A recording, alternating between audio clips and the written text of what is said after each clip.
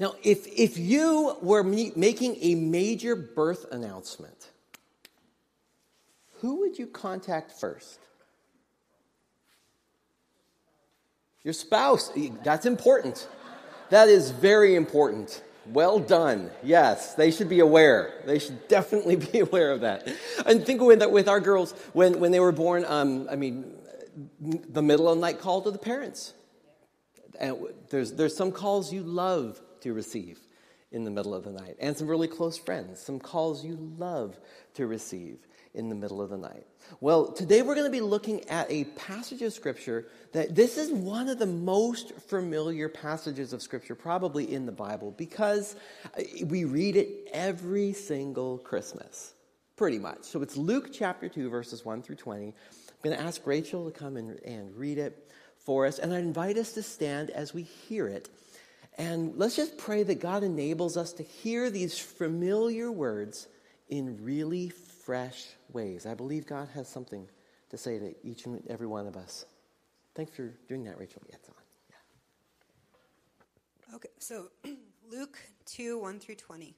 In those days, Caesar Augustus issued a decree that a census should be taken of the entire Roman world. This was the first census that took place while Quirinius was governor of Syria.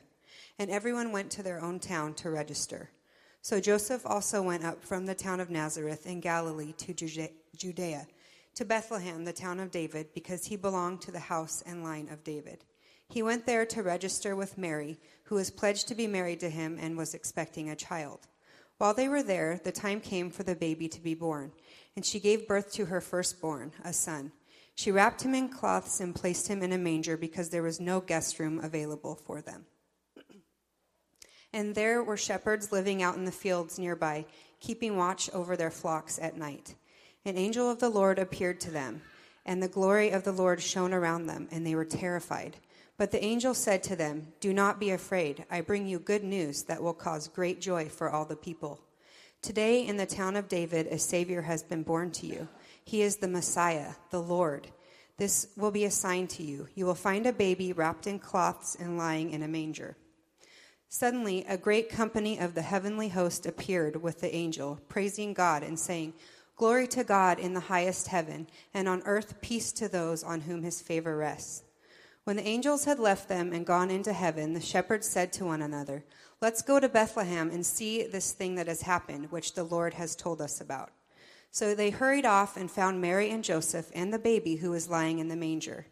When they had seen him, they spread the word concerning what had been told them about this child, and all who had heard it were amazed at what the shepherds said to them. But Mary treasured up all these things and pondered them in her heart. The shepherds returned, glorifying and praising God for all the things they had heard and seen, which were just as they had been told. Thanks, Rachel. Please have a seat, and I would invite you to have that scripture passage open. So you take out a paper Bible if you brought one, if you brought your phone. We're going to walk through some details of the story, because every time there is a detail in the Bible, there is a reason for it. And so I want us to spend a little bit of time just wondering at this story. So, baby Jesus is born. Who is the first group of people outside of the spouse, thank you, outside of the immediate family who hears the news? Shepherds, exactly. Why shepherds? Why shepherds? Why not like the local cheesemaker? Because like everybody loves cheese. That would be good. Or, why not a fisherman? The shepherds believed in God, but fishermen don't? Well, yeah, after the fact, okay. Okay, so shepherds. Why shepherds? Lowly, okay.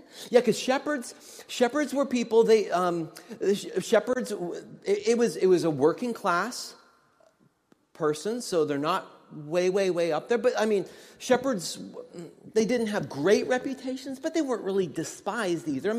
King David was a shepherd, so it's a noble profession.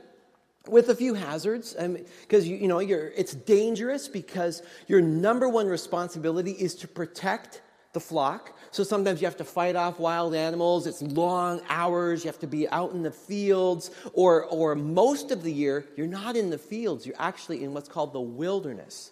You're out further than the fields. We're going to come back to that detail in a minute because it gets really interesting. Okay, so the shepherds, they've got to protect their sheep.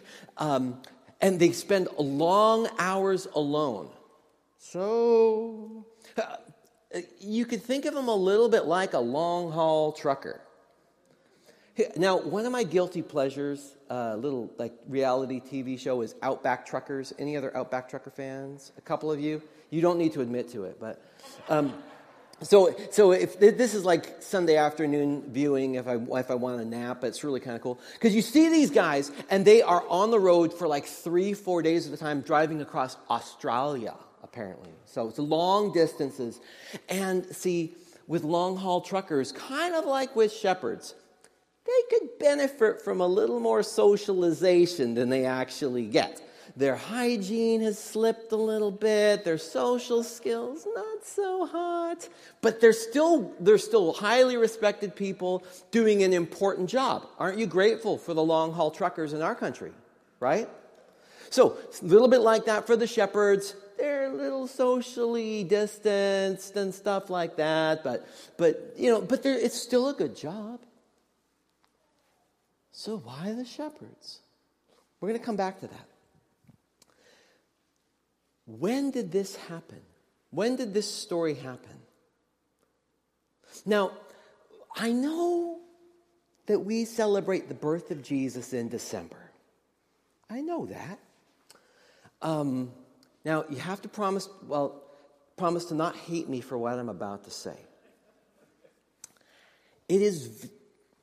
Okay, let's have a promise that you're not going to hate. You're going to be okay?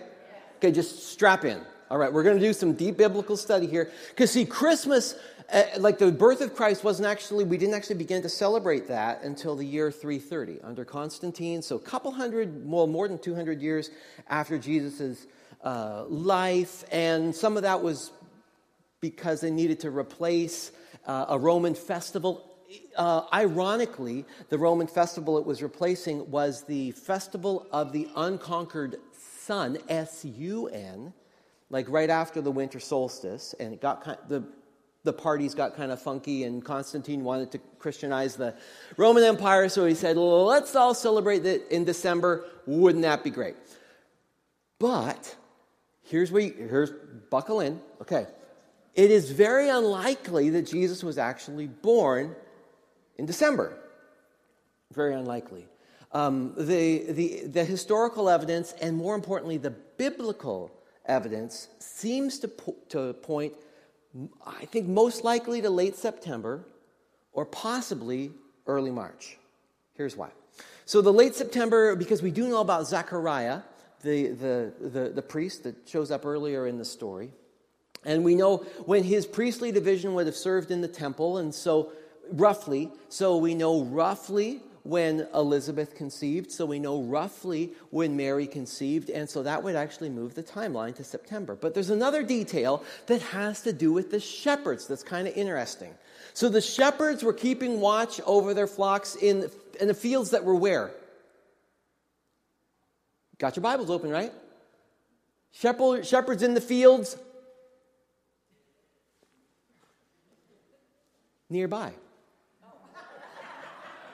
Nearby. That's actually an interesting thing. Here's why. Because, you can put that. In the shepherd in the fields, nearby, keeping watch over their flocks at night, that's normal. Shepherds watch over their flocks. But there were only 2 times in the year when they would have the herds of sheep nearby. Because, see, the fields that were nearby were wheat fields. Ask anyone in Waterville, they don't run their cattle herds through the wheat fields. Why? Because the cattle eat the crop. You don't want that to happen. So most of the year, the sheep were in the far fields. They were up in the wilderness. They were up in the woods. They were up grazing in the high country, where the fields nearby were generally sown crops. But there were 2 times in the year where they would bring the flocks closer. One was right after the fall harvest, because then the sheep can go through and they can eat the little dregs of things and they don't cause any damage or anything. And then usually in the winter, the sheep would be very close to town in the pens, because now the grasses on the field are dead, and so now you're having to feed the sheep. And so they're going to be close to home and in the sheep pens, and that's also generally, at least for the breed of sheep in Israel, that's generally lambing season. We're going to come back to that as well. So the birth of Jesus, in all likelihood, happened sometime in late September, after the harvest, possibly early March. Very unlikely for actual winter. Another bit of evidence that maybe points to the late fall is the fact that late fall is also taxation season, because you've just all got your income, and so the government wants its part of that. And so with there being a Roman census, it would make a lot of sense to take the census during tax time. And once you get too far into the season, and we can relate to this as well, the roads get bad. And so you're taking an unpopular census and you're making it even worse by making people travel over all these really horrible roads. Has anybody driven past to Seattle recently? Well, right now they're okay, but a couple days from, you know what I mean. We experience the same kind of dynamics. So, it's likely sometime in the late fall, and the harvest is done, and the shepherds are in the fields nearby, keeping watch over their flocks at night. Then what happens? An angel comes and visits them, and they are what? They're terrified. Why are they terrified? They're terrified because angels are scary. Every single time an angel shows up in the Bible, the angel, even though the Greek word angelos just means messenger, this is a warrior figure, representative of God. Angels are strong. Angels are large. Every single time an angel shows up and somebody encounters an angel, well, actually not quite every single time, almost every time an angel shows up in the Bible, the first words they say are, "Fear not." Why? Because people are totally losing their cool. They are absolutely terrified. So you would be as well. So they encounter this angel. And the angel says, "Fear not, because I give you good tidings of great joy that shall be for" who? All people. If you got your Bibles, underline that. That's really important. "For unto you this day is born in the town of David a Savior, who is Christ the Lord. And this will be a sign to you. You will find the baby wrapped in cloths and laying in a manger." And right after that, what happens? Great company of the heavenly. Now, what's that? That's more angels. Now, this is one of the places in the story where our imagination, it's well-intentioned, but our imaginations, we actually miss some key details in the biblical story. The word angel host is not a choral term. Like, isn't this a great big choir? An angel host is a military term. It is an army of angels. Remember that one scary angel you just saw? What would happen if suddenly, just like 10,000 of them just came across the sky? It's a good thing if shepherds soil themselves, no one would know, because they're hanging out with sheep all the time. They don't smell so great.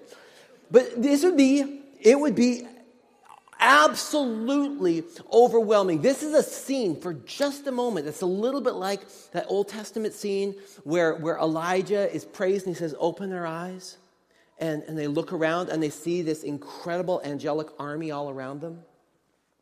This is a moment where the shepherds have a chance to see for a moment the spiritual reality around them.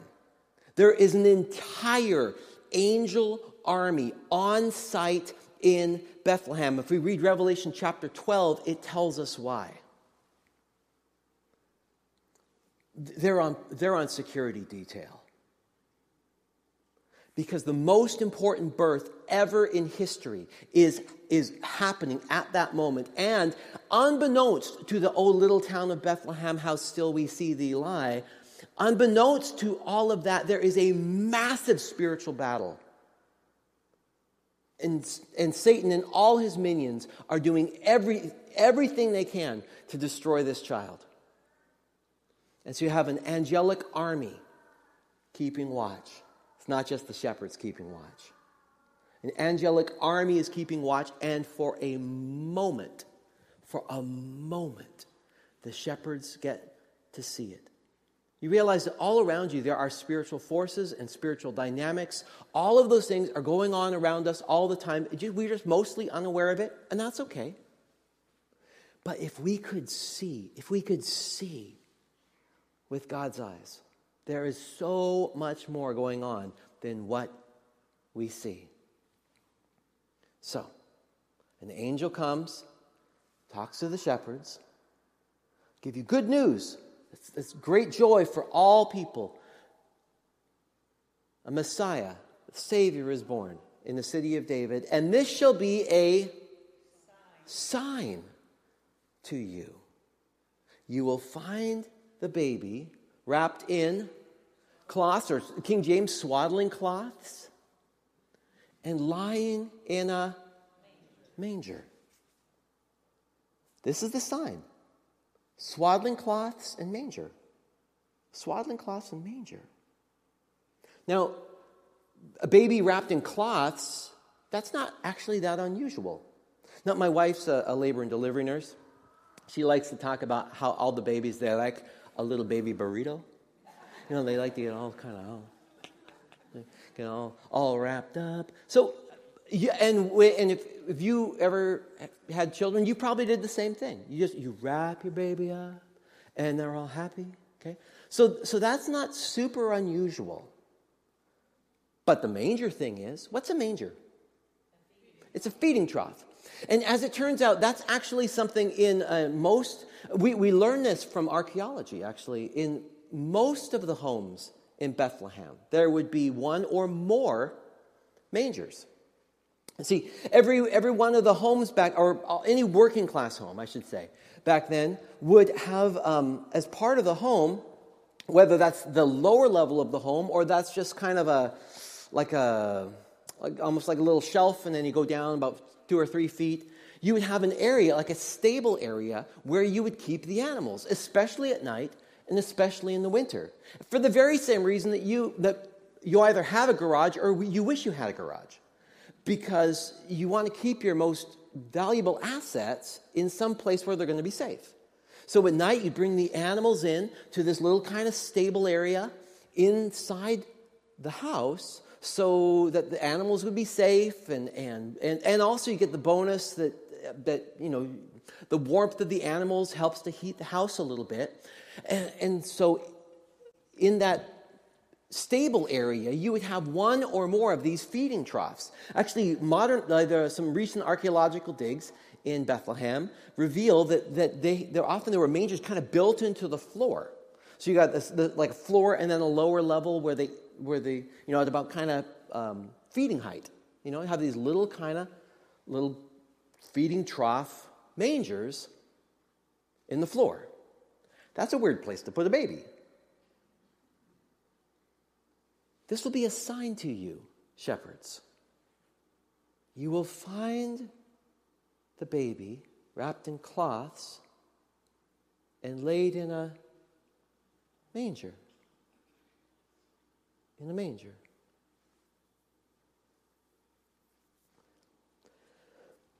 Now, if you're a shepherd, you would have 2 major jobs. The first one, the number one job, is, of course, to care for and protect the sheep. That's why you watch over the flocks at night. That's why in In the early spring, before the fields are planted, you would have your flocks in the nearby fields. And then in the summer, you would take them up further in the hillside, up into the wilderness. You're farther away from family, but you're watching the flocks. Then later in the fall, after the harvest, you would bring them back to the closer fields. They can eat the stubble from the fields. And then in the winter, where it's getting colder, you bring them closer to town, and you're keeping them in pens. You're keeping them in the stables, and that's also the time of year most often when you're doing your other most important job as a shepherd, which is helping with lambing. See, sheep are notoriously bad birthers, so they need help. They often need help. And so shepherds would be on site. They'd be watching, even watching through the night during lambing season to make sure that if a sheep is giving birth, that it's got assistance if it needs it. And as these little sheep, these little lambs are being born, the shepherds are watching. They're watching for something really special in some of the lambs. Now, Bethlehem is just a few miles away from Jerusalem. And in Jerusalem, there's a temple. And the most major part of the temple is the daily sacrifices. The morning and evening burnt offerings. The morning offering about 9 in the morning, rough equivalent. The evening burnt offering about 3 in the afternoon, rough equivalent. And so you have 2 lambs every day that are being slaughtered in the temple for the burnt offering. Every one of those lambs would need to be male, they need to be about a year old, and they need to be without spot and blemish. It's this perfect lamb, a sacrificial lamb. So these lambs are worth more. So if you're a shepherd, you're watching for the lambs, for that special lamb to be born. The firstborn lamb of a sheep, because you know your flock, you know what the firstborn is. Watching for the firstborn male, and watching to make sure that it's got no spot or blemish. It's got no injuries. It's got no funny markings. And when you see that lamb, you want to make sure that lamb is protected, because that lamb is worth more. It's very important. So you don't want that lamb in those first kind of critical hours after birth, when it's flailing and all this stuff. You don't want it to hurt itself. So what do? What do you think you do to the lamb to help it with its flailing? In what? In cloths.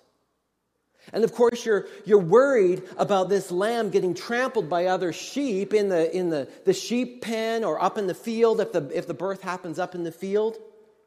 So you want this lamb. You don't want this lamb, this sacrificial lamb. You don't want it to get injured. So where do you put it? In the feeding trough, where it can be safe.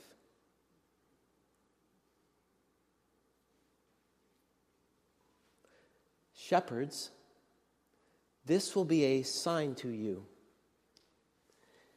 You will find the baby wrapped in cloths and lying in a manger. And the shepherds would be uniquely qualified to know what that means.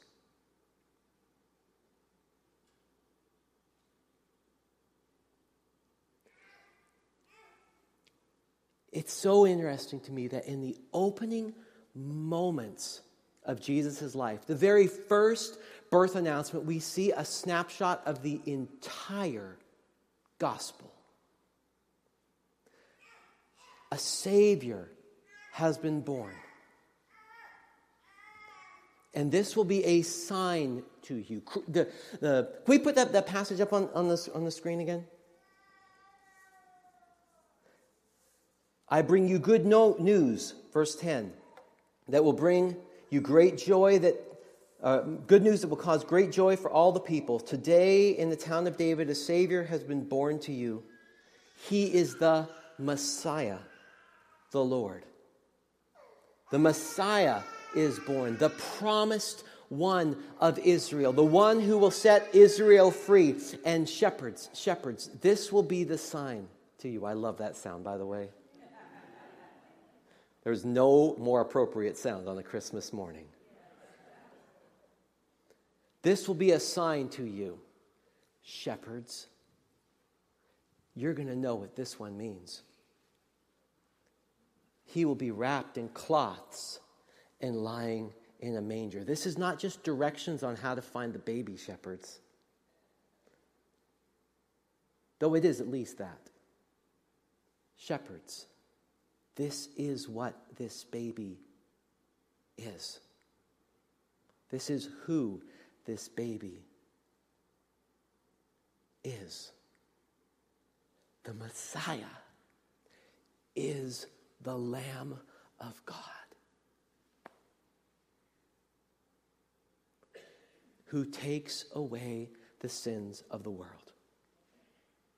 And then moments later, the sky explodes with this heavenly army shouting, "Glory to God in the highest, and peace on earth on those whom his favor rests." This is good news not just for Israel, but for the entire world. Friends, that is the gospel.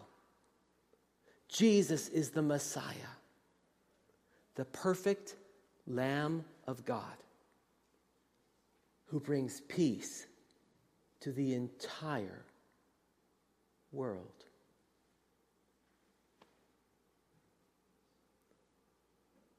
This will be a sign to you, shepherds. It's as if God is saying symbolically, shepherds, you're going to know. This is the Lamb of God. And then notice later in the passage it says, and they praised God for all they had heard and seen, because they found the baby just like the angel said. Now, remember how I said that Bethlehem is just a few miles away from Jerusalem? That means that many of the lambs that were born on the Bethlehem hills, and in the Bethlehem fields, perhaps, and in the Bethlehem stables, many of those lambs, the ones that were without spot and blemish, they were the lambs that ended up being sacrificed in the temple. Same shepherds, same lambs. And about 33 years later, Jesus, after his ministry of teaching and preaching and healing, this Jesus who claimed to be God incarnate, whoever seen the Father has seen me, this Jesus who the religious officials were so upset with his message that they accused him as blasphemy for claiming to be God. They arranged for his crucifixion. And Jesus was hanging on the cross on a hill just outside of Jerusalem. Does anybody remember what time in the day Jesus actually died? 3 o'clock. Does anybody remember what Jesus' final words were? It is finished. What time is the evening sacrifice in the temple? 3 o'clock. Do you know what is said as a priest would slit the throat of a lamb? You'll never guess.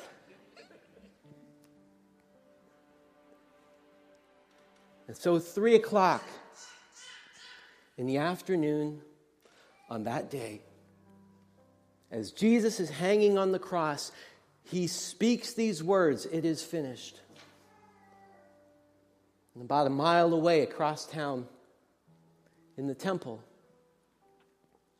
a priest slits the throat of a lamb. And as the life drains out of the lamb, the priest says these words, "It is finished." Because it was. What do you think are the odds that both lambs who died in that moment were born in Bethlehem?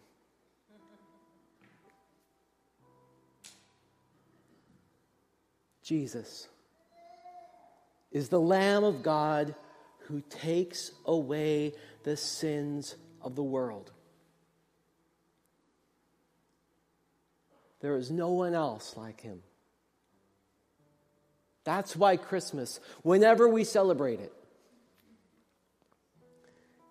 is an incredible, incredible day. Shepherds, this will be a sign to you. You'll find this baby, this Messiah baby, wrapped in cloths and laying